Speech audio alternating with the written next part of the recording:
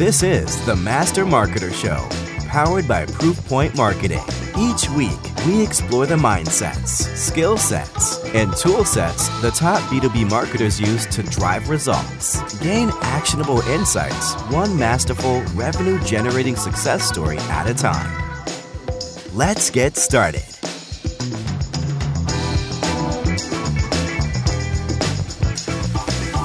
Welcome back to another episode of the Master Marketer Show. My name is Mike Grimberg. I'm the CEO of Proofpoint Marketing, and today I've got Carter Severance here, and we're going to maybe deviate just slightly, if you will, from what we usually talk about, more tactical marketing, and we'll talk about marketing leadership specifically. Carter is the VP of Marketing at Place. Carter, welcome to the show. Yeah, thank you for having me, Mike. Excited to be here and talk shop with you a little bit. Awesome. Well, you've been around the block, if you will, with a couple, early stage organizations. You've got that bug clearly, and you've built several teams. And I think where I'd like to start the discussion is maybe define what you believe are the differences that somebody needs to consider if they're in a early stage marketing org, right? That could be early stage, say SaaS startup, but I think it also applies to say like, maybe larger consulting groups and professional services firms that are just building out their marketing teams and things like that. Yeah, for sure. So, I mean, you mentioned this, but my career has been pretty much entirely, growth stage B2B companies. Most recently focused pretty much entirely around SaaS in the last, 4 or 5 years. But, even back to a few jobs ago, I was running a marketing agency with a few of my buddies, and we really were just focused on growth stage B2B companies. And that was from commercial real estate to AI and machine learning into, financial consulting. So we had really a wide array of customers that we were in the weeds and just figuring out how to help them grow in very, very different industries and verticals. And so that background had allowed to kind of segue for me into more of a B2B SaaS role. But what's interesting is when you step into that, and in my instance, in the last 2 roles I've had, I've essentially been the first marketing hire. Maybe they've had an outsourced person or a part-time or maybe a junior marketing person that was just kind of a catch-all. But, for example, when I stepped into one of my roles, we didn't even have a CRM. I mean, we were just using spreadsheets. And so that first, I think, 90 days is what I call taking inventory. What do we have? What do we need? What are the tools? Where is budget being allocated? What freelancers do we have? What full-time people do we have? What headcount do we have for the rest of the year? Like all of those things have to be taken into account before you start making any decisions. Granted, the situation where there's no CRM, that's probably a top priority you want to address pretty quickly and say, let's get out of those Google Sheets where we're just tracking our customers and have all their informations in different cells. But I think that's one of the biggest things that maybe people don't expect coming into an early stage startup is, especially if you're from a larger corporation, is you expect to have a lot of the tools and the things set up and ready to go. And what's funny is you have to set those things up while also starting the marketing motion, right? It's really difficult at a startup that's fast paced and you're usually expected to grow, 2x a year, whatever that is. It's really difficult to, I hate the saying, but it's like you're trying to build the plane while you're flying it or whatever people say. It's a really good way to explain it, honestly. I mean, that's kind of what you're stepping into a lot of the times. So I can expand more on that, but that's kind of my mindset is like, you've got to take an assessment of where things are. And then you also really can't sit on your hands very long. You got to start putting that marketing, plan and start executing that. That good old plane analogy. It was drilled into me in my startup days, if you will, by a mentor. So yeah, it's definitely a good one. I'm curious, what do you think are the kind of common pitfalls or mistakes that marketing leaders make walking into an early stage startup situation? Yeah, that's an interesting one. So what I'll say is certainly mistakes that I've made is early on, right? You've probably got a senior level person that you're reporting to that likely has some level of opinion on marketing, right? And it's really difficult early on when you probably haven't gained a whole lot of that trust to maybe push back on that person. And so I learned the lesson the hard way a couple of times of just like shiny ball syndrome kind of being forced on me. So I'm sitting here thinking, okay, let's stand up this content marketing strategy. Let's look at what we're doing for 3, 6, 9 months. Let's do our, lay it out quarterly. Let's figure out if we want to redo the website or update what we're doing from like deal stages and HubSpot, like all these like pretty big, huge, massive things that need to be taken on. But you might have a CEO that's like a visionary and they're like out there and they might have this idea and come to you and say, we have to do this today. We've got to start doing this right now. And early on, it's really hard to say, oh, hey, no, not a good idea, or what's the outcome that you expect from this, or really trying to understand what they're trying to accomplish. And so that's a tough balance, especially if you're not brought in at the executive level. You're brought in at a director level, or maybe somewhere, in between, which a lot of startups do early on. They don't necessarily invest in a high-level executive because they need a mix of in the trenches execution and a little bit of strategy as well, which is kind of a unicorn in my opinion. But that's one of the lessons that I definitely learned the hard way. Was I would start spinning my wheels on things that were saying, oh, we've got to do this, and then neglecting the things that I knew were important that had to be taken care of and addressed. And then I remember, a couple months in going, hey, wait a second, every 3 weeks we've got this new big huge thing that we have to go do, and I end up just not ever finishing anything because we keep on having this new thing pop up that we have to have done. And so that's the struggle of every marketer ever, right? Is how do you say no? How do you help people understand how much you have on your plate and the bandwidth? And I actually heard this analogy the other day, and I cannot for the life of me remember where I hear it. So if this was your idea, I apologize. But they basically were comparing marketing teams and marketers to like product and engineering, right? You've only got so much bandwidth. There's only so many bugs you can fix, so many releases that you can get out, so many features that you can build. And it's the same way with marketers, but for some reason, there's this idea that like marketing, you just say yes to everything and go do it. And so that's one of the lessons that I think is age old, right? People know that you've got to say no to things, but it's really hard early on when you haven't built that trust to say, hey, listen, CEO, like I'm going to go do what I think is really important. So that's one of the things that comes to mind. And I think, another thing of a seasoned CEO is probably like, here's my idea. You take it and you tell me what we're going to do with it, which my CEO just posted something about that the other day of like CEOs have tons of ideas, but knowing when it's like this is top priority, we have to get it done, or I'm going to trust my team to decide where this fits in the list of priorities. That's a really good balance too, I think, if you've got a leader that kind of understands that. Yeah, like there's a lot of places we can go with that. One is it's funny you bring that up because I both understand it from the marketer side, but I've also know that I'm the visionary in our organization. So I'm the one that's always dumping stuff like, hey guys, why don't we do this? And what about this? And what about this? And I literally just got off a internal call with one of our folks, and we were, and for better or for worse, he's also kind of likes to come up with ideas. So both of us I'm actually forcing myself to go, wait a second, let's prioritize what's our sort of quickest path to whatever result we're trying to get. Let's focus on those first, and then tackle some of these other things, which, yeah, they might not be a big lift, but it's still a lift, and it's going to take away from these other lifts that we need to do, right? And then, so I'm curious on your thoughts of, I think I'm going to ask you one question at a time, which is, how do you manage that early on? Like how do you, what's the mindset, and maybe even tactically, how do you build up quickly that level of trust with your CEO or the founder or whoever that senior leader is to say, hey, thank you, I get it, good idea, but I think we got to do these things first? So I wish I had a really easy answer for you, because it's just not that simple. But here's and both my, the last 5 years I've been running marketing at B2B SaaS startups, and generally starting marketing from pretty much from scratch for the most part. Both of my last two roles, I have felt the shift in trust happen when something that I have said or proposed or put in motion or launched, whatever it was, is validated by a source that my CEO trusts. It happened in both roles. I launched my first one. We launched this. It was like a weekly newsletter, but we did something a little more creative with it, and it was there's a whole video around it. We were doing promotions, and one of our consultants, who was like a CRO at a huge company that my CEO had a ton of trust in, was like, whoever's doing your marketing stuff is doing a fantastic job. And so there's outside validation that kind of came with that. In my role currently, we're working on right now, really looking at how do we provide a self-led buyer's journey with our website, to where when someone shows up, they can really look at, say, okay, am I trying to figure out, what problem you solve for me? So I'm looking at a solution that you have, or am I just trying to figure out what do you do for me as a CMO? And maybe I want to go read about that first. And as I brought that to light early in the early weeks with my CEO and my leadership team, was kind of saying, hey, like, is this the best way that we can set this up? And do we have the ability for people to really learn and go through the initial buyer's journey without us being involved? And then again, my CEO had talked to somebody, and they had said, hey, I just looked at your website. Here's some things you should be doing. And he came back to me and he goes, wow, like, these are all the things that you had told us we should do. That doesn't help, but like, that's been my experience, is like someone that my CEO has trusted has also echoed the things that I have said we need to be focused on and doing.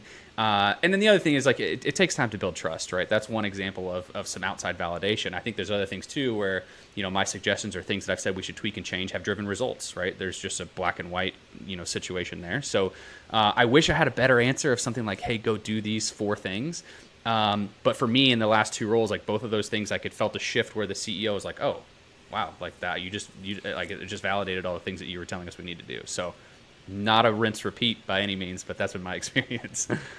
But I wonder if it could be, right? So like, let's maybe hypothetically think through this together. Like, can this be operationalized? Like, because everything you're describing, not to tout what we do, but fits into some of the overarching concepts we talk about in our relationship velocity framework, which is how do you build relationships at these different levels between the decision maker, the internal influencer, the external influencer, their teams, etc. This is kind of that. Like, so could, in theory, if you are, say, the first marketer coming in, could you do some research and understand, hey, who are the influencers that the CEO trusts, right? And literally market to them, right? Like maybe even like proactively reach out, like, hey, I'm thinking about this, but what do you think, right? Especially if it's a consultant that's already working with you, right? Like, could you accelerate that trust build, if you will? Mm-hmm. Yeah, no, that's certainly an interesting point. And the consultant thing is a really good point too. I mean, we have someone that we kind of have as like just a leadership consultant. He's kind of sounding board for me and our director of sales, our VP of operations, like just kind of been around the block and seen a lot of things. And he was kind of like acting CMO essentially. And he was one of the first people that interviewed me. And he and I hit it off really well. And when we still get along to this day, I have a one-on-one with him every week and we spend a lot of time together. So that's a great point. He definitely was an influence and a voice of wisdom and reason within our company. And so the fact that he and I were on the same page and saw things the same way certainly was a backup for me, especially when I'm going and saying, hey, I need budget for X, Y, Z, or I think we should pull this investment and change it to here. To have the opportunity to talk to that consultant guy first, right, and make sure that he agrees with what I'm trying to do with his 2 years of history of the business. There's certainly a point there of, it's just building allies essentially, if you think about it. Yeah, 100%. And then the other thing I'm just thinking out loud too is, that first marketing hire it's a risk and it's an investment, right, from the founder's perspective. And the investor's perspective, et cetera. Mm-hmm. So it's how do you de-risk that as quickly as you can, right? And figuring out what are the common, hesitations and skepticisms that someone's going to have bringing in a marketing leader, right? And can you address that through that? Yeah, and so to echo your point, if you think about the way that I think about our prospects, right, our potential customers, a lot of what they're doing is just trying to mitigate their own risk, right? If they're the buyer, if they're the person signing on the line for our software, the same thing's happening in an interview, right? The CEO is trying to mitigate his risk, and especially bringing in an executive level, marketer. That's something that the board's aware of, right? That's something that the rest of the executives are aware of. And that's usually a pretty significant investment, especially when you've got outside funding or anything like that. So it's a really good point, right? All you're trying to do is like eliminate the possibility of things going wrong. And so, if you can make your CEO, or in the same way you can make a prospect or customer feel confident and have trust in you and believe in what you're saying and what you're going to do for them, you definitely have a better chance of succeeding. And I think that goes with both scenarios or examples that I just gave. Yeah, not to belabor the point, but also like if you think about the economic environments, right? The harder it is to get funding, the bigger of a risk any type of senior level hire is, right? Because you screw it up, you spend a bunch of money, the likelihood of your next funding round is not as close as it probably was when things were going well, right? Yeah, absolutely. And then, for us specifically, like we have a pretty complex product. Like it's not a plug and play widget. Like it's a pretty robust platform. And so the time it takes to get onboarded and up to speed and understand it, I'm still learning it. I'm 7 months into this role and I'm still finding new things every day. But yeah, that's absolutely a factor as well, right? If you have to start from scratch and turn around and have to hire over again and spend that 6 months getting people up to speed all over again. How do you decide when it's time to hire or potentially outsource? Yeah, so the way that I think about the hiring versus outsourcing thing is, essentially if there are things that I can't keep you busy 40 hours a week, or I can't justify a full-time employee to do it, I'm going to go find a really good, reliable outsourcing option. So whether that be an agency or a freelancer or there's a group that we're using that's just strictly graphic design on retainer each month, and it's like unlimited graphic design, and it's it's a decent service for where we're at, right? I could just send them blog graphics and PDFs and you name it. Yep. So that's the way is that I Design think about Pickle, or is that somebody else? Yeah, Design Pickles who we're using. Yeah, we use them for internal stuff too. Yeah. No, I literally cannot complain. And what's funny is I've used a ton of freelancers in my career. I feel like I have a Rolodex of them. And when I got into this role, I was like starting to stand up some of those things. I can't tell you how many of the people that I've used in the past that I know are good and I trust, and are like, I'm booked. Okay, do you have anybody you can refer me to? And like, oh, they're booked for the next 3 months. And so I think that's this is a totally different tangent, but I think the creator economy, like the gig work economy, whatever that's called, that freelance world, people are realizing they can make good money and work whenever they work from wherever, and take projects and then walk away and work on them and bring them back. So if you have a skill set like that absolutely has become very, very popular. Also, people like myself are looking to be more cost effective and bring in part-time folks to do that work at still a high level of quality. So I say all of that to say, when I walked into this role, we had headcount allocated. And essentially, as I started kind of taking inventory and looking at what we're doing and trying to figure out exactly what our needs were, I did shift completely away from what the headcount originally was previous to me getting here. The decision on where you bring in folks is totally dependent upon what your biggest obstacles and hurdles are. For us right now, I think the biggest thing we're trying to figure out is just awareness, top of funnel, right? So people just don't really know what we do and that we exist and how we can help them. And we don't have a product that is an easy 60 to 90 second, here's who we are, here's what we do, here's why you should pay attention, here's why you should take a demo, and here's why you should give us our money. We can't really do that in 60 to 90 seconds, honestly. It's just not that simple, and we don't fit nicely into a little category that everybody understands. And so what we've got to do is go through the process of creating content and doing thought leadership and being vocal on LinkedIn and in different communities like Pavilion. Those are the places where we have an opportunity to actually gain that brand awareness through being helpful and through thought leadership and leading with value. Which is a common thing, right? That's nothing new. But for us, in a world where it's a complex sell, it's not simple, it's not a PLG. That's not the model for us. And so what I identified is like we've got to go get a really good content marketing person, and then along with that, I don't necessarily want that content marketing person sitting in front of the computer typing out 750 words every day. I want them thinking about the strategy and what are we doing for this quarter based on the different ICPs that we want to get in front of and what their problems are and what the mediums and channels we use to get in front of them. So then I've got to arm that person with a copywriter who's on retainer, a graphic design group who's on retainer, maybe a web dev agency that we can use so that they aren't in the weeds so much on execution, but are able to think high level strategy. What are we doing from a big picture perspective? Maybe they are going to have to be loading up blogs in the background and doing some social copy and maybe writing some emails and some sequences and doing things like that. But if you're bringing someone in that needs to be doing a lot of content production and publishing, you can't ask them to write everything or hop into Canva and make graphics. Like it's not gonna work. So that's a real example. I'm hiring for that role as we speak right now. That is one that I'm currently recruiting for. And so that was one of the first things that I identified was an uphill battle for us, was getting in front of people and educating them. So hiring a content person is the way to do it. The way I've done it in the past too, that's worked out is I was lucky enough to have 2 headcount at the same time as my first 2 hires. And the way that team was broken out was basically brand and demand, right? So you've got the brand side that's focused on creating that content and writing it and putting together the slides for the webinar. And then I've got a demand side that's focused on how do we get eyeballs on that content? How do we get people to sign up for that webinar? How do we get people to engage with us? And that was a really good, balance between the two. You've got, and also a lot of crossover and a lot of collaboration there. And so if you have no idea where to go or where to start, that would be my suggestion, is think about brand and demand as your kind of your 2 sides of your marketing team, and try to staff and allocate and give them resources pretty evenly, I think. Yeah, I think I'm curious, how much are you taking into account when you're deciding whether you can use an FTE versus a set of, again, either agencies or some sort of outsourced services or even individuals? Are you doing any kind of estimating of, okay, what's it going to take from a project management perspective to manage, say, 5 resources versus 1 FTE or something?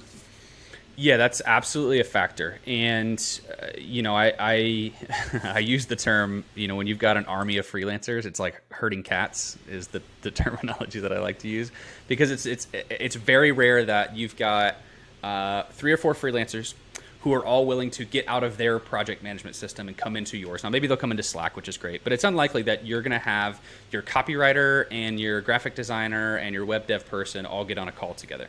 When you've got those people working for you and you've got a Monday standing, marketing meeting where everyone comes together, can talk about what's going on, and there's synergy there, and you're hearing, hey, I need this from you and that from you.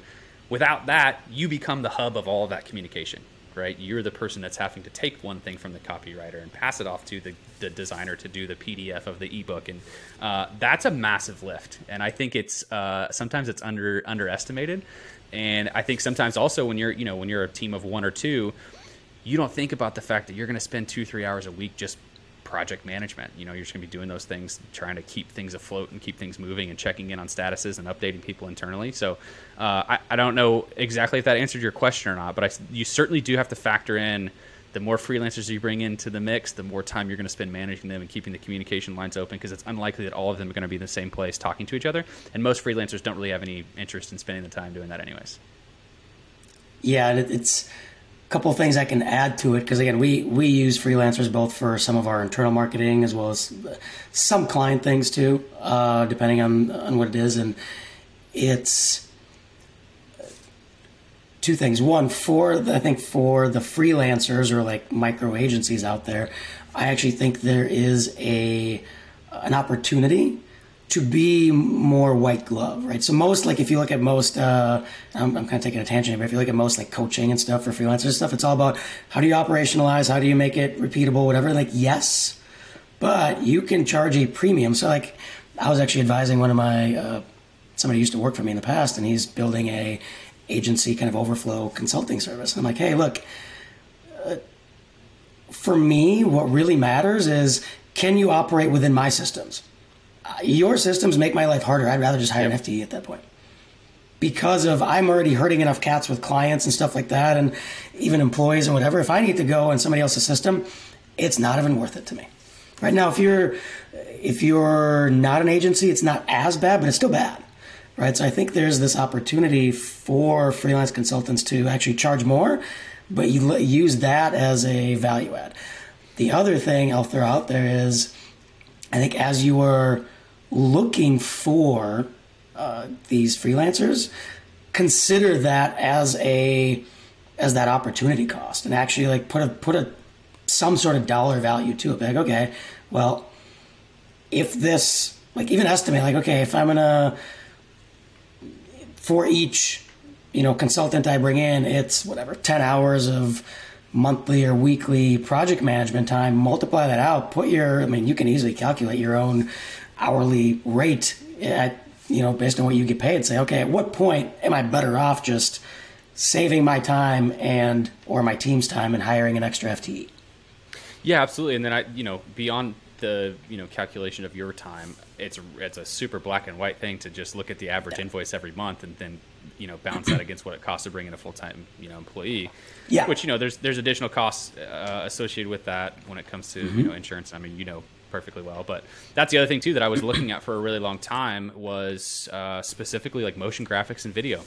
We were outsourcing $4,000, $6,000, $8,000 a month worth of that, and eventually we were just like, look, maybe it's a few $1,000s more, but to have some committed 40 hours a week in our systems at that time here in the office with us, able to be a part of the creative process and suggest things rather than us just saying, here, go create this and come back. There's a ton of value to be had when someone's actually in the trenches and is understanding your business, not just a giant Word doc that's cut this clip at this second to this time, and then it becomes a totally different process. So that's a luxury though, right? Like at my previous role, we had a marketing team of 12. So we had a bunch of help, we had a bunch of people, and we were starting to hire some of those more creative type folks.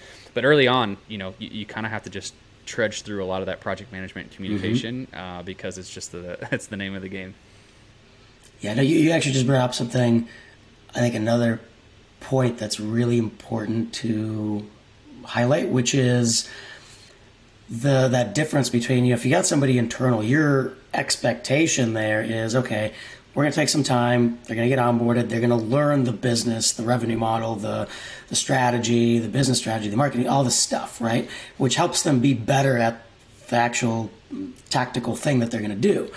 With a consultant or a freelancer, whatever, that's hard. Most of them, number one, don't want to take the time, and you also don't really want to pay them to do it. So you have to kind of absorb that. Okay, I'm gonna have to make my brief 10 times better, because otherwise it's gonna miss, and I'm gonna just all this stuff. So I think that's a critical thing to highlight.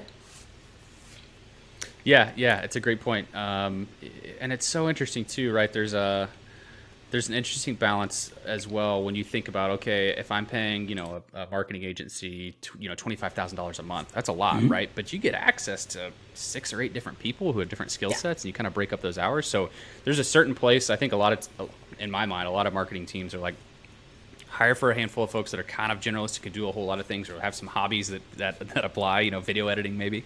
And then I think you can transition to agency for a certain amount of time.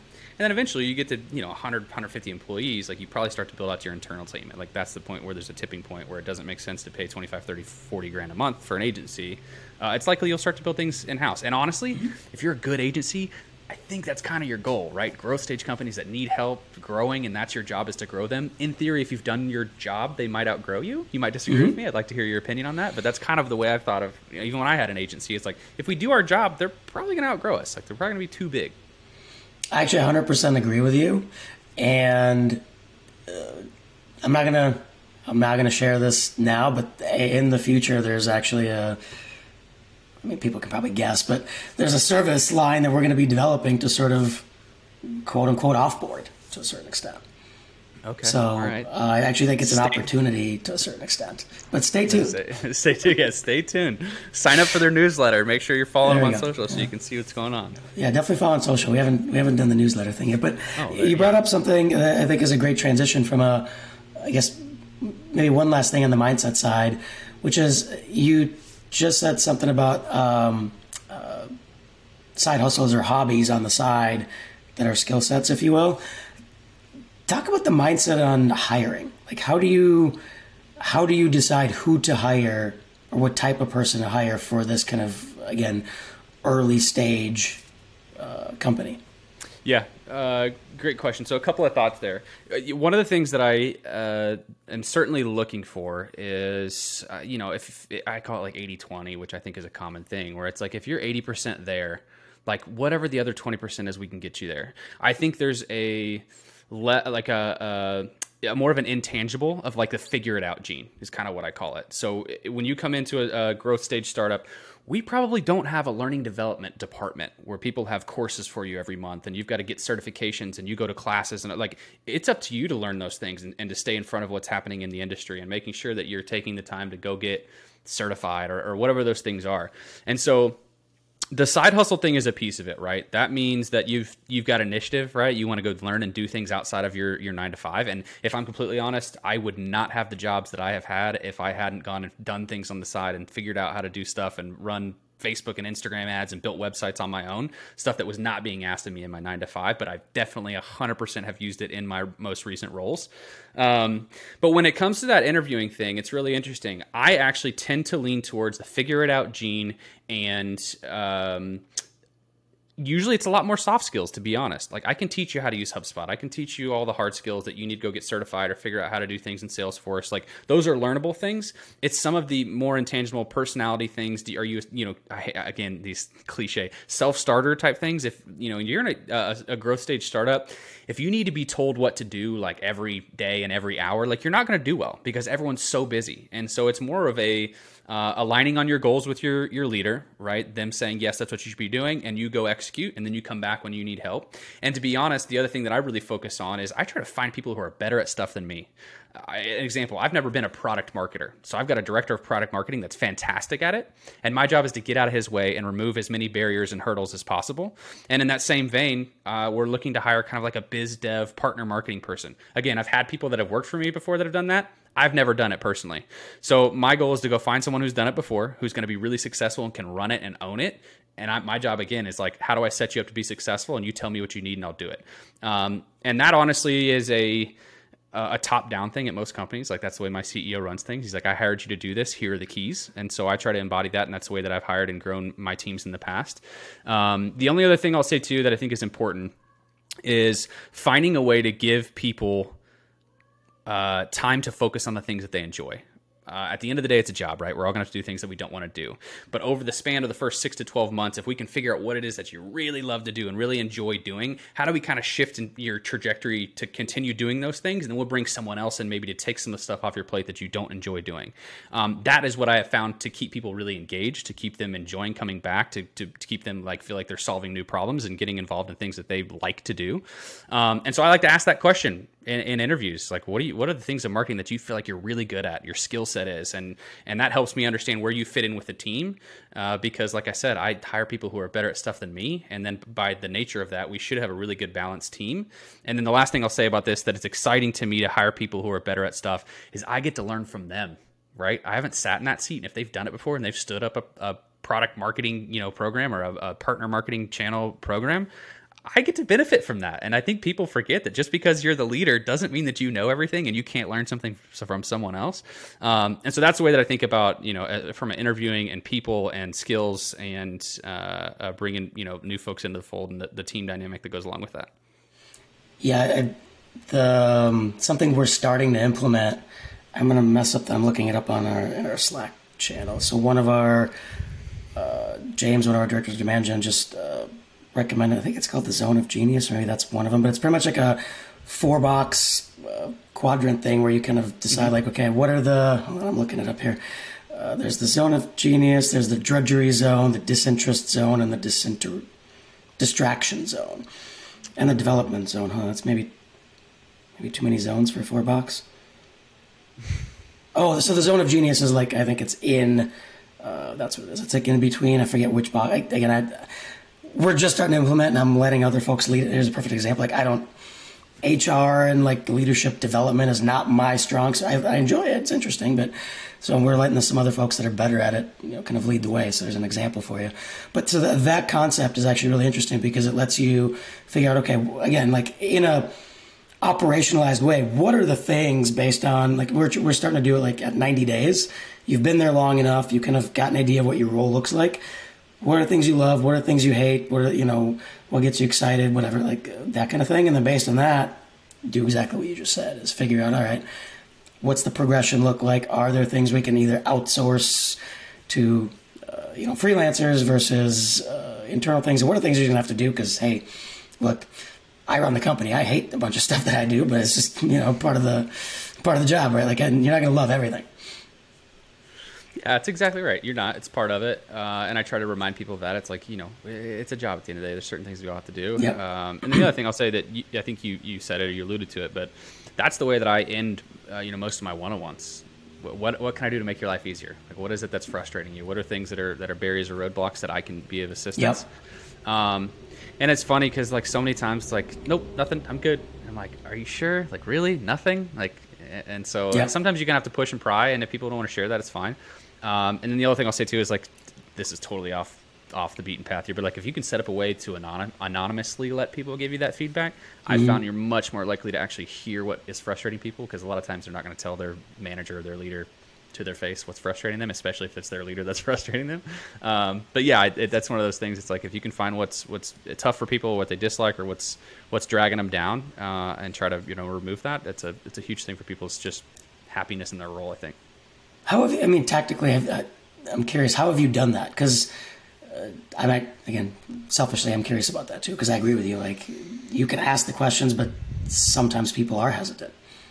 Yeah, and so it's interesting, right? I have actually found that, in my previous role at least, we kind of had a tiered, structure, hierarchy, whatever you want to call it. And so I had two director level people below me.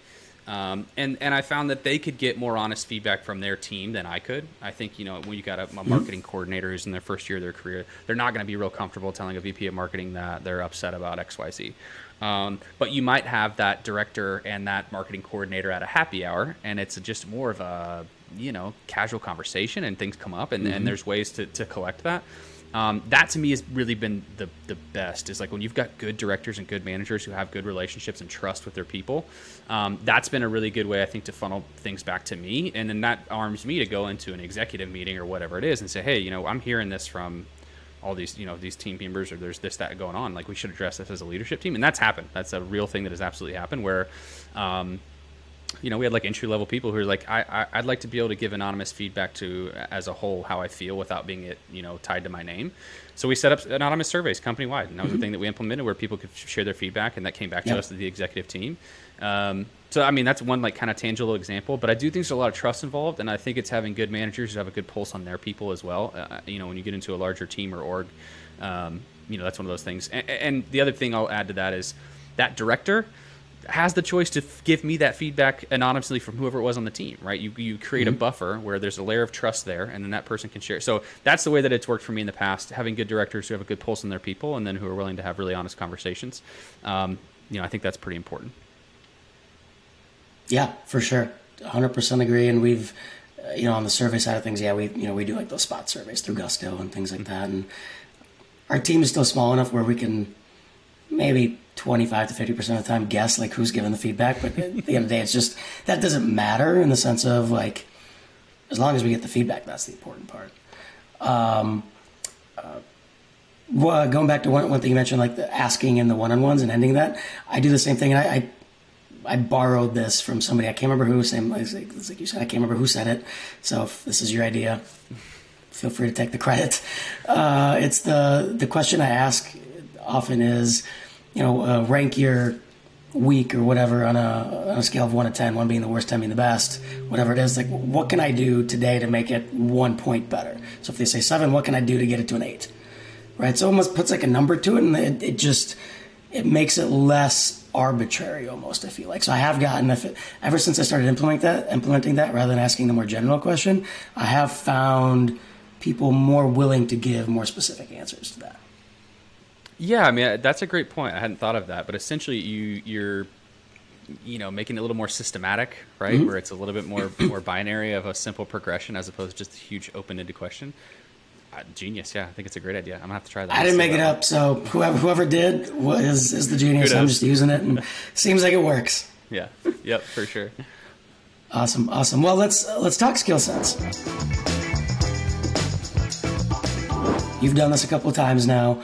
What do you believe are the critical skill sets that a early stage startup marketing leader needs to have?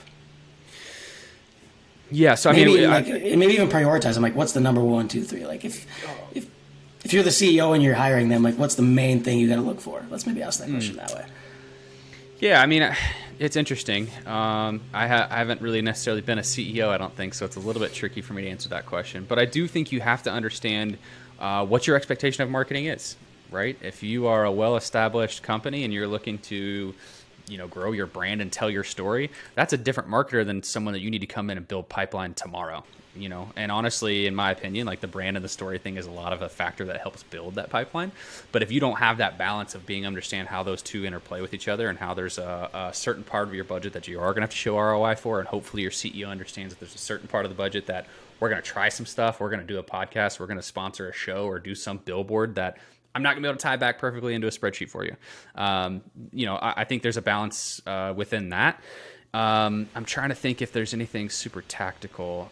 Honestly, the first marketer is usually a unicorn type generalist, where dangerous enough at a lot of things, but maybe not super, super deep on a specific channel or a specific tactic.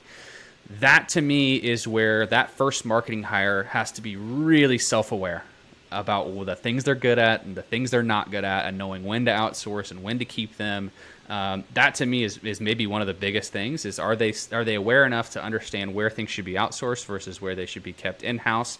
There's also a balance of understanding what your time is worth. I could probably go into Premiere Pro and cut together a video, and it might take me 3 hours, and it's like, what could I have been spending that 3 hours on as opposed to paying somebody a few $100s to go cut that video for me. So it's the generalist. It's having all those different skill sets, but it's also then knowing when to use them and when to dial back and not use them.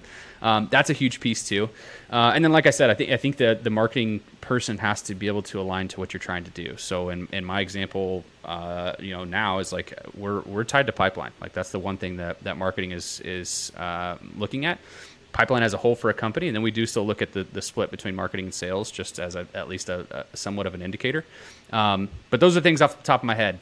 What can I expand on or give you more information on from those? I'm curious. Do you guys track your time at all in terms of how much time you're spending on things?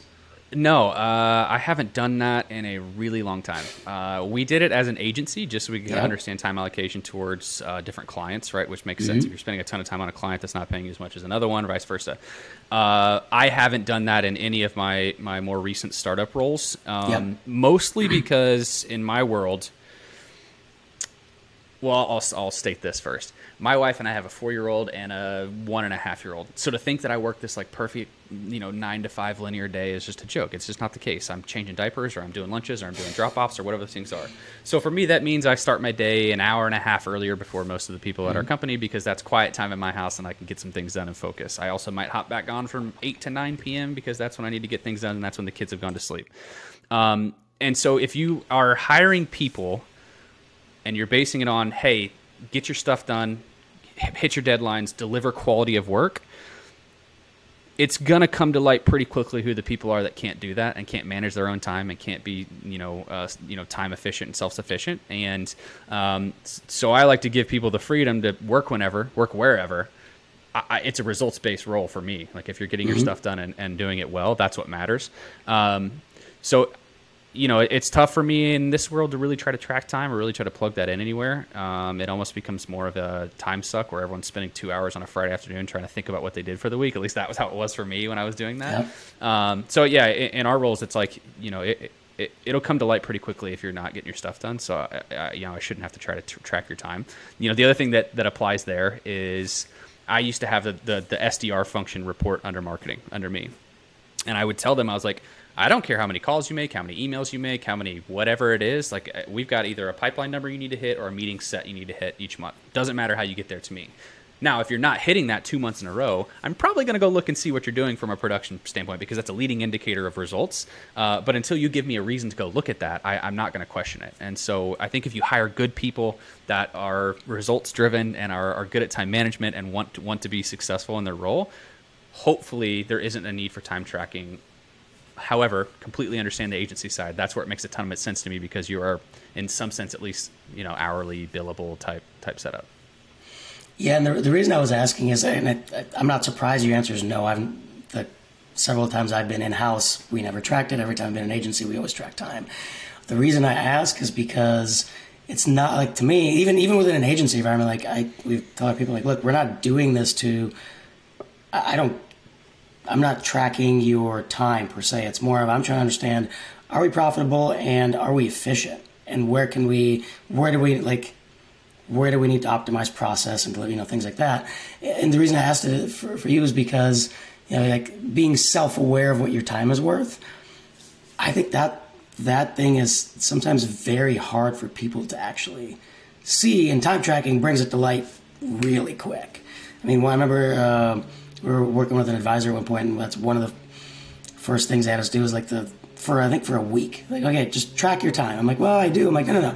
Forget your time tracker. Just do it in your notebook and just estimate, like, for every half hour, what did you do? And it very quickly becomes evident. And that's when we figured out, like, holy crap, we're spending like 30% of our time in meetings. That's insane. Right? Like that kind of thing. Yeah. Well, I was going to say, that is a much more tactical way to do it, right? But I think with experience, you start to learn and realize, okay, I can't sit down and write a 500-word blog post. Like, it's not a good use of my time. I'm certain that I tried to do everything early on. But honestly, like if you're interviewing for a marketing role, beyond asking what the headcount is, you need to ask what the budget is for outsourced allocation to freelancers for help, because you'll just spin your wheels and you'll never get anything done if you're trying to do everything yourself. So I think I definitely struggled with that, as the first marketer the first time going around. But a few minutes into it, you realize you're like, man, I haven't made nearly as much traction as I thought. And you look back and like, well, I sat there and edited that video for 6 hours and I didn't do other things that I need to get done. So it is an art if you aren't doing the science part of it where you're actually writing it down. Yep. What are some of the other questions you think you would recommend that the first marketer, the marketing leader coming out in a role asks in the interview process? Oh, great question. So there's certain metrics you want to ask about that look at the health of the business, right? What's your MRR? What's your ARR? What's your cash runway? What's your burn rate? Those are all very SaaS specific. So that's to my world. Asking what revenue is a great question. The other thing that I think is really, really important is understanding where they're at in their journey of product market fit. If the company themselves can't explain what they do, it's going to be really hard for you as a marketer to try to explain that to the market. It's totally fine to take a job as a marketer when you don't have product market fit, as long as your CEO knows that you don't have product market fit, right? Then you get to go along that journey. And that's a really good exercise to figure out how you're going to go to market.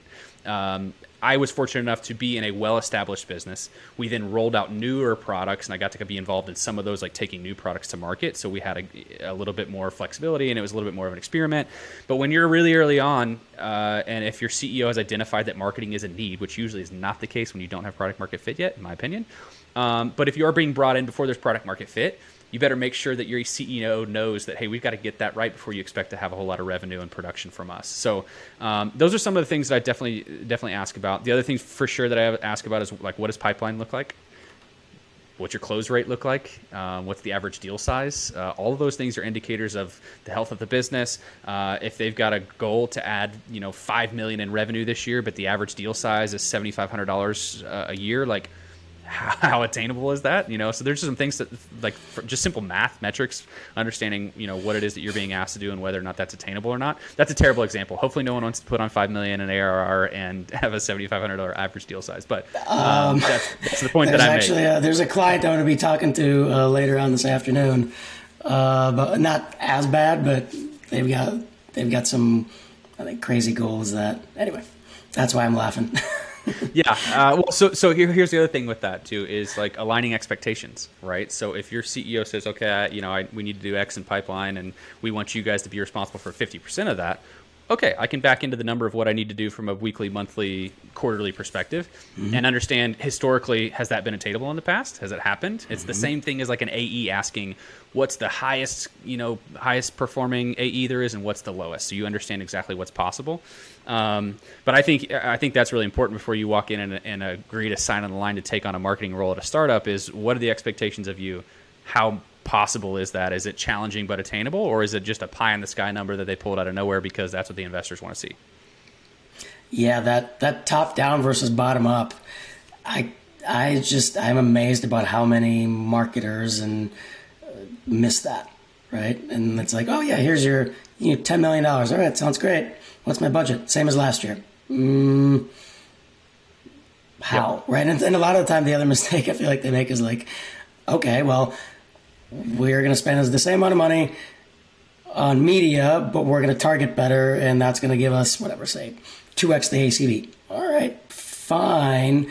But what about the fact that to get the 2x ACV, you have to completely change the type of content you're doing, which means more investment in content and creative? Whoops, we forgot about that. Like, that whole thing is, I think, so critical to ask early on. Actually, something agencies should ask early on, by the way, too, when you're talking to customers, like, hey, what are these objectives and how have you hit them before? Because, I want to be responsible to pipeline and revenue as your partner, but this needs to be attainable. If you want to 10x your business, okay, what are the assumptions we're making that's going to happen? Like, we can try to help you get there, but is this realistic? Yeah, and the truth of the matter is, like, marketing's not a silver bullet. Like it's just not. Like you have to have a really great sales team. You have to have good product market fit. You have to be able to actually deliver and implement and have customers that love it. Like, so if you're being brought in as the silver bullet on the marketing side and they think that's going to solve everything, as the marketer or as the marketing agency, you've got to understand all the other factors that play into whether you're going to be successful or not. So specifically for us, right, all we can do is get the pipeline created, right? All we can get is to opportunity, and then we trust and believe in our sales team to get that to a closed won deal. Well, it's like, how often have they done that in the past? What's our win rate? You know, that's a great question to ask if you're responsible for top line revenue as well as just pipeline that you're trying to bring in. And I think a lot of time people kind of skip that question and maybe forget about it. So yeah, from a marketing agency or you know, in-house marketer, that's certainly something you want to understand and align on the expectations there. Awesome. So let's talk tool sets. In terms of, are there any specific processes that you've developed or tools that you have started using or have used that allow you to be an effective marketing leader? Oh, from a tools perspective, you mean like software, like that kind of tools? Again, I look at it as the broader definition of tools, so like process or actual software, or like, hey, we have a specific spreadsheet that tracks X, Y, and Z that helps me do whatever. Like, I sort of lump that all together because it's definitely not just all tech. Yeah, okay, so that's a good one. So I think there's one process that's kind of developed here in the last few weeks, just as I've kind of, you know, settled into this role and started to develop what we're doing. You know, we do have a Monday, basically sales and marketing alignment. It's an hour-long meeting where we sit together and say, okay, let's go through pipeline. Let's go through open deals. Let's understand why something went to closed lost and what were some of the nuances that we found out on the calls that maybe is a piece of feedback that I can take back and tweak our LinkedIn audience, right? Maybe we need to remove a job title because it's just not resonating, or we're getting them to the meetings and they say, oh, wait a second, you know, I don't want to use XYZ platform, or we don't have that integration, whatever those things are. But it's also been a really good opportunity for us to work through that pipeline, right? And then hold each other accountable. So when sales says, hey, you know, this ICP that we're going after is really not right for us, and they're not actually the buyer, they're not actually the decision maker. That allows us as marketers to figure out what we're doing from a targeting and messaging perspective, but then vice versa, right? If we've got deals that are coming through that are, you know, book a demo, really high quality opportunities, I'm going to say, hey, you know, sales, like, what's going on with that deal? Have we been able to get them on the phone? Have they shown up to the demo? And if they ghosted, do we do a good job of getting them back on the line and back in front of us? And so that's actually been a really good exercise where we can kind of hear what's going on from each other's perspectives and learn from that. And I think if you're not currently having that meeting with your sales folks, that's a process you should lean into. I think it's really easy to get siloed and just say, okay, well, here's that deal we passed off, and then forget about it. So we have a really good communication loop. You know, our director of sales and myself are pretty tight at the hip, and we see things pretty clearly the same way. And one of the things that's allowed us to do is, like, you know, when things aren't going well, or with the economic thing that's going on and people are pushing deals to next year that we thought were going to close, and, you know, those types of things, it's like, let's be frustrated together, you know, rather than being frustrated by ourselves or frustrated with each other, you know? And so that's what's allowed us to do is, like, let's just have these candid conversations and really kind of systematically work through each one of the deals, each one of the outcomes, what's looking good, what's not. And that's been a good experience for us, I think. It's not quite a tool, but it is a system and a process that we've kind of put in place here in the last maybe 6 weeks. Is there a particular structure to that meeting? Like, are there specific sort of like, okay, we're going to spend the first 10 minutes going through pipeline, we're going to, whatever it is?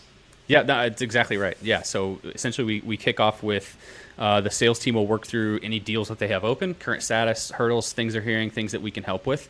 We'll then go through anything that is in pipeline, right? Maybe it hasn't progressed to an actual opportunity yet, but someone has come in and booked a demo and they've requested some information, that sort of thing.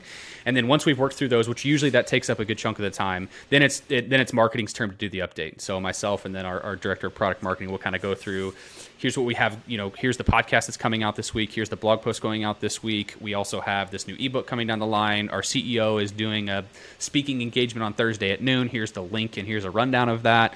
Oh, and by the way, here's what we have coming up in the next 6 weeks. And so we try to just stay out in front of that and help the sales team understand what we're working on. And that's a lesson that I relearned recently. If you aren't being intentional about internal marketing, it's going to come back to bite you. So it's been so many things going on, right? So busy, and we're a small team. We've got a lot going on. And so it's kind of one of those things where I wouldn't take a whole lot of time to say, check out these new ads that we launched this week. And we just built out this new audience, and we're getting this incredible click-through rate, and we're trying out this new messaging and testing all these different things. I just kind of glossed over those things because it wasn't something that I felt like I needed to spend time on, and that came to a point where the sales team were like, "What do you guys work? Like, what's going on? Like, what's working? What's not? Like, how can we know more of what you guys are doing?"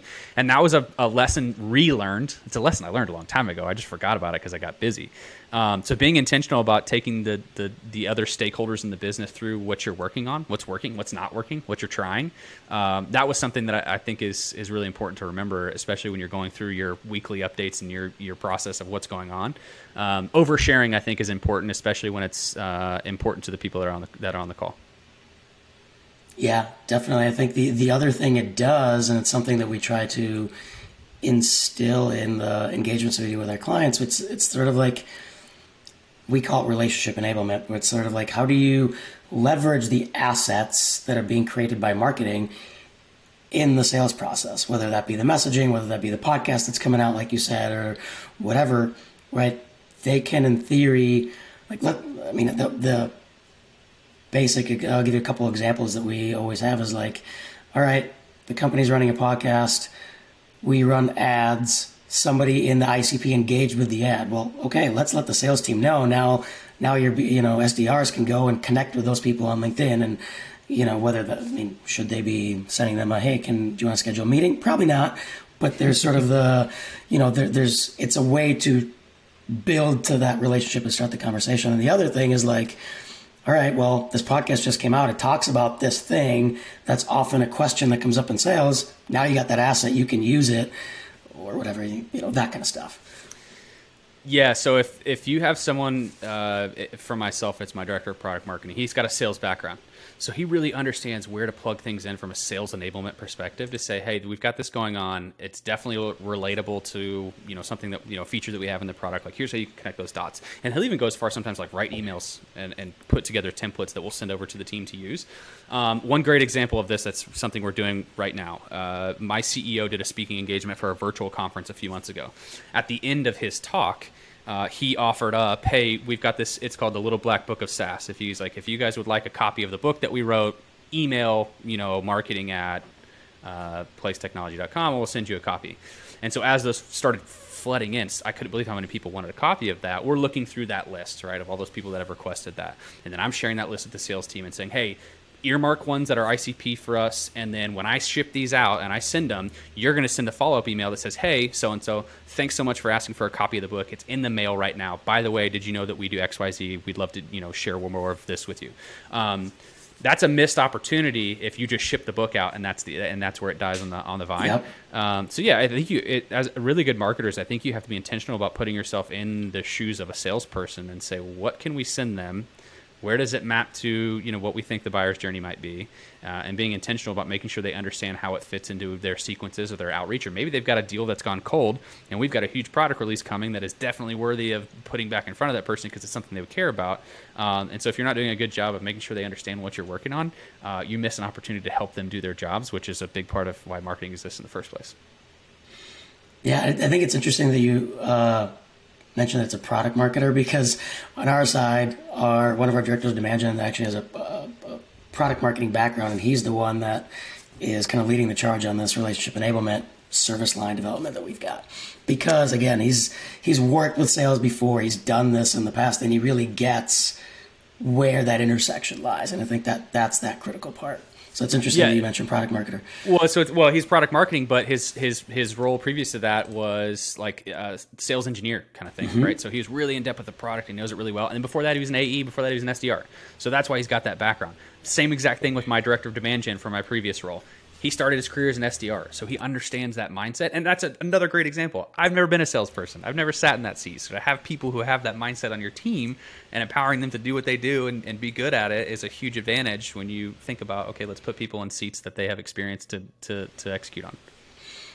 Awesome. Well, what about results? What's maybe some of the more exciting stuff that your team has been able to achieve? Again, whether you want to throw numbers at it or milestones or whatever. Yeah. So, starting marketing is it's a long-term investment, right? And so your team, your CEO, your leadership, whoever, understanding that we can go run a ton of paid ads and try to capture as much as out there, of people actively in the buying cycle looking for something that we do, right? That's a short-term thing that I did the second week I got here was what is Google Ads? What are keywords look like? What's working? What's not? What's going on in LinkedIn? How can we tweak and adjust? And let's keep that going while we're building some of this other stuff in the background. And when I got here, I told our founders and I told our director of sales, and I was like, guys, 6 months minimum before you feel like you're really going to see much of what we're doing from this content perspective and really building this brand and the podcast that we're doing and all these things that we're working on in the background that are a long, slow burn.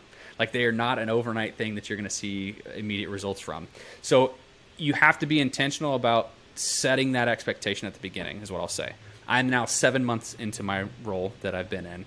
And just this month, we're really seeing an influx of inbound leads coming in. We're seeing people requesting and say, I heard about you on LinkedIn, or I saw your CEO on that engagement that you did, or I heard the podcast, or like whatever those things are that just take time to stand up and get running. And so if you can get small wins along the way from the paid stuff, that's great. Also, my sales director was like, hey man, we're going to grind as hard as we possibly can to give you some air cover and some runway to set things up the way that you're really, trying to do. And they did that. They got us through the last, 6 months or whatever and kept us afloat and kept closing deals.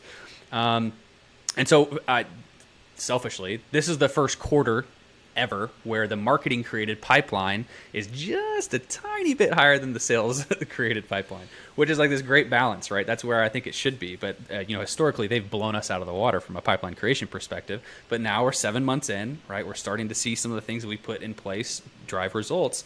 And so that actually has been a kind of a proud moment for me the last couple of weeks, is seeing some good inbound action and some deals that are ICP, the companies that we want to be working with, or the accounts that the sales team has said, hey, I'm trying to get in here. What can you do to help me out? So I'm running LinkedIn ads against those exact same people, and we're starting to see people come in from that.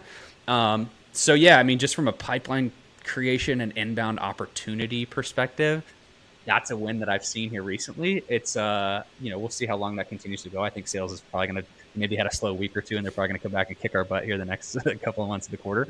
But that's something that I've been proud of, at least here initially, is starting to do some of the inbound things that, I was brought in to do essentially.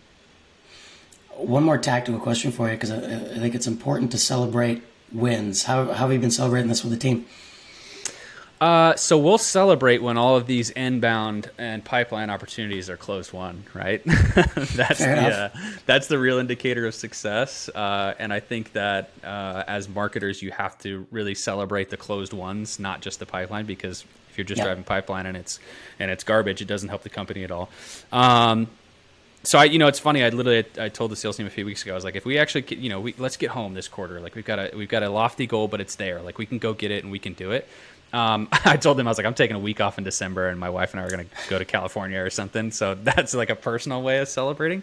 But we're pretty intentional. We've got like a shout outs or a celebrate the wins type Slack channel that we use. Yeah. And so anytime we have these deals come through, our team is really intentional about saying, we couldn't have got this demo environment set up without the product and engineering team setting it up just the way that the customer wanted to see it, and making sure we're taking time out to give kudos and give shout outs to the people that were a part of it.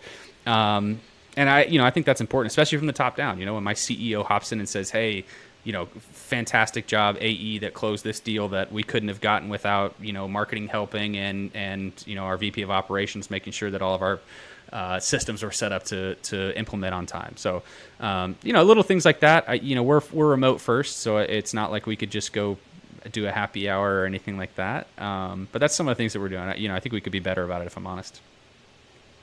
Nice. Yeah, we're also fully remote, and those are some of the things that we're also trying to figure out. So I was curious if you got any fun things you're doing. Yeah, so like in the past in the office, right, we had a huge giant gong that we'd hung right next to my CEO's office. And so when we would send somebody over there, everybody would stand up and watch, and we would startle him as we would hit the gong. But when you're all working remote, there's not as many of those opportunities to do stuff like that. Yep.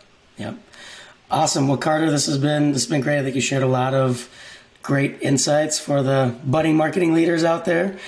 If anybody has any questions, well, I guess two things. One, if you're a content marketer and you're looking for a great role, reach out to Carter. He's hiring. Other than that, if people have questions, where can they find you? Yeah, LinkedIn is certainly where I am most active. It's just LinkedIn Carter-Severance, so super easy to find me. But yeah, if you're listening to this and I can be of service or of help or give you advice or feedback on anything marketing career-wise, I'm all ears. I'm always willing to hop on a chat because I like doing these kind of things. And if people didn't take time to share their wisdom with me, I wouldn't be where I'm at. So if I have the opportunity to do that, that's why I do this stuff. So yeah. Awesome. And if you're a podcast host, I know Carter's making the podcast rounds, so. This is true. I have been trying to be more intentional about doing these things. So if anybody would like a marketing mindset, share stories, whatever it is, career stuff, yeah, I'd love to share it. Awesome. Well, Carter, I know we're a little bit over time. Do you have a couple more minutes to do our lightning round, or do you got to jump? Oh, yes. Yeah, no, let's do the lightning round. I forgot about that. All right, let's do the lightning round. All right. What is the main KPI you use to evaluate marketing success? Pipeline. What's something you're looking forward to testing out this year? Something new. Something new. This coming year. This coming year. Oh boy, that's like further than I've thought. Or even this year, whatever.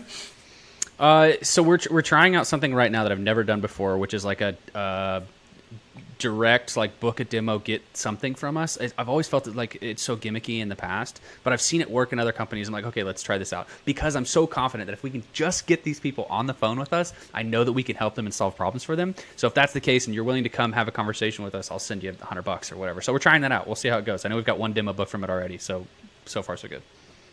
Interesting. I'd love to hear how that plays out.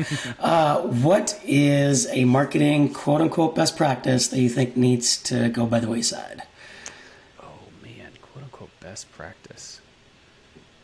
So if anyone still is like, how many leads did you create this month? That to me should go in the trash. I could give you 2,000 leads by uploading some list I got from somewhere. To me, it's more about what is actually like qualified opportunities in pipeline, rather than like quote unquote leads. All right. What is your favorite business or marketing book?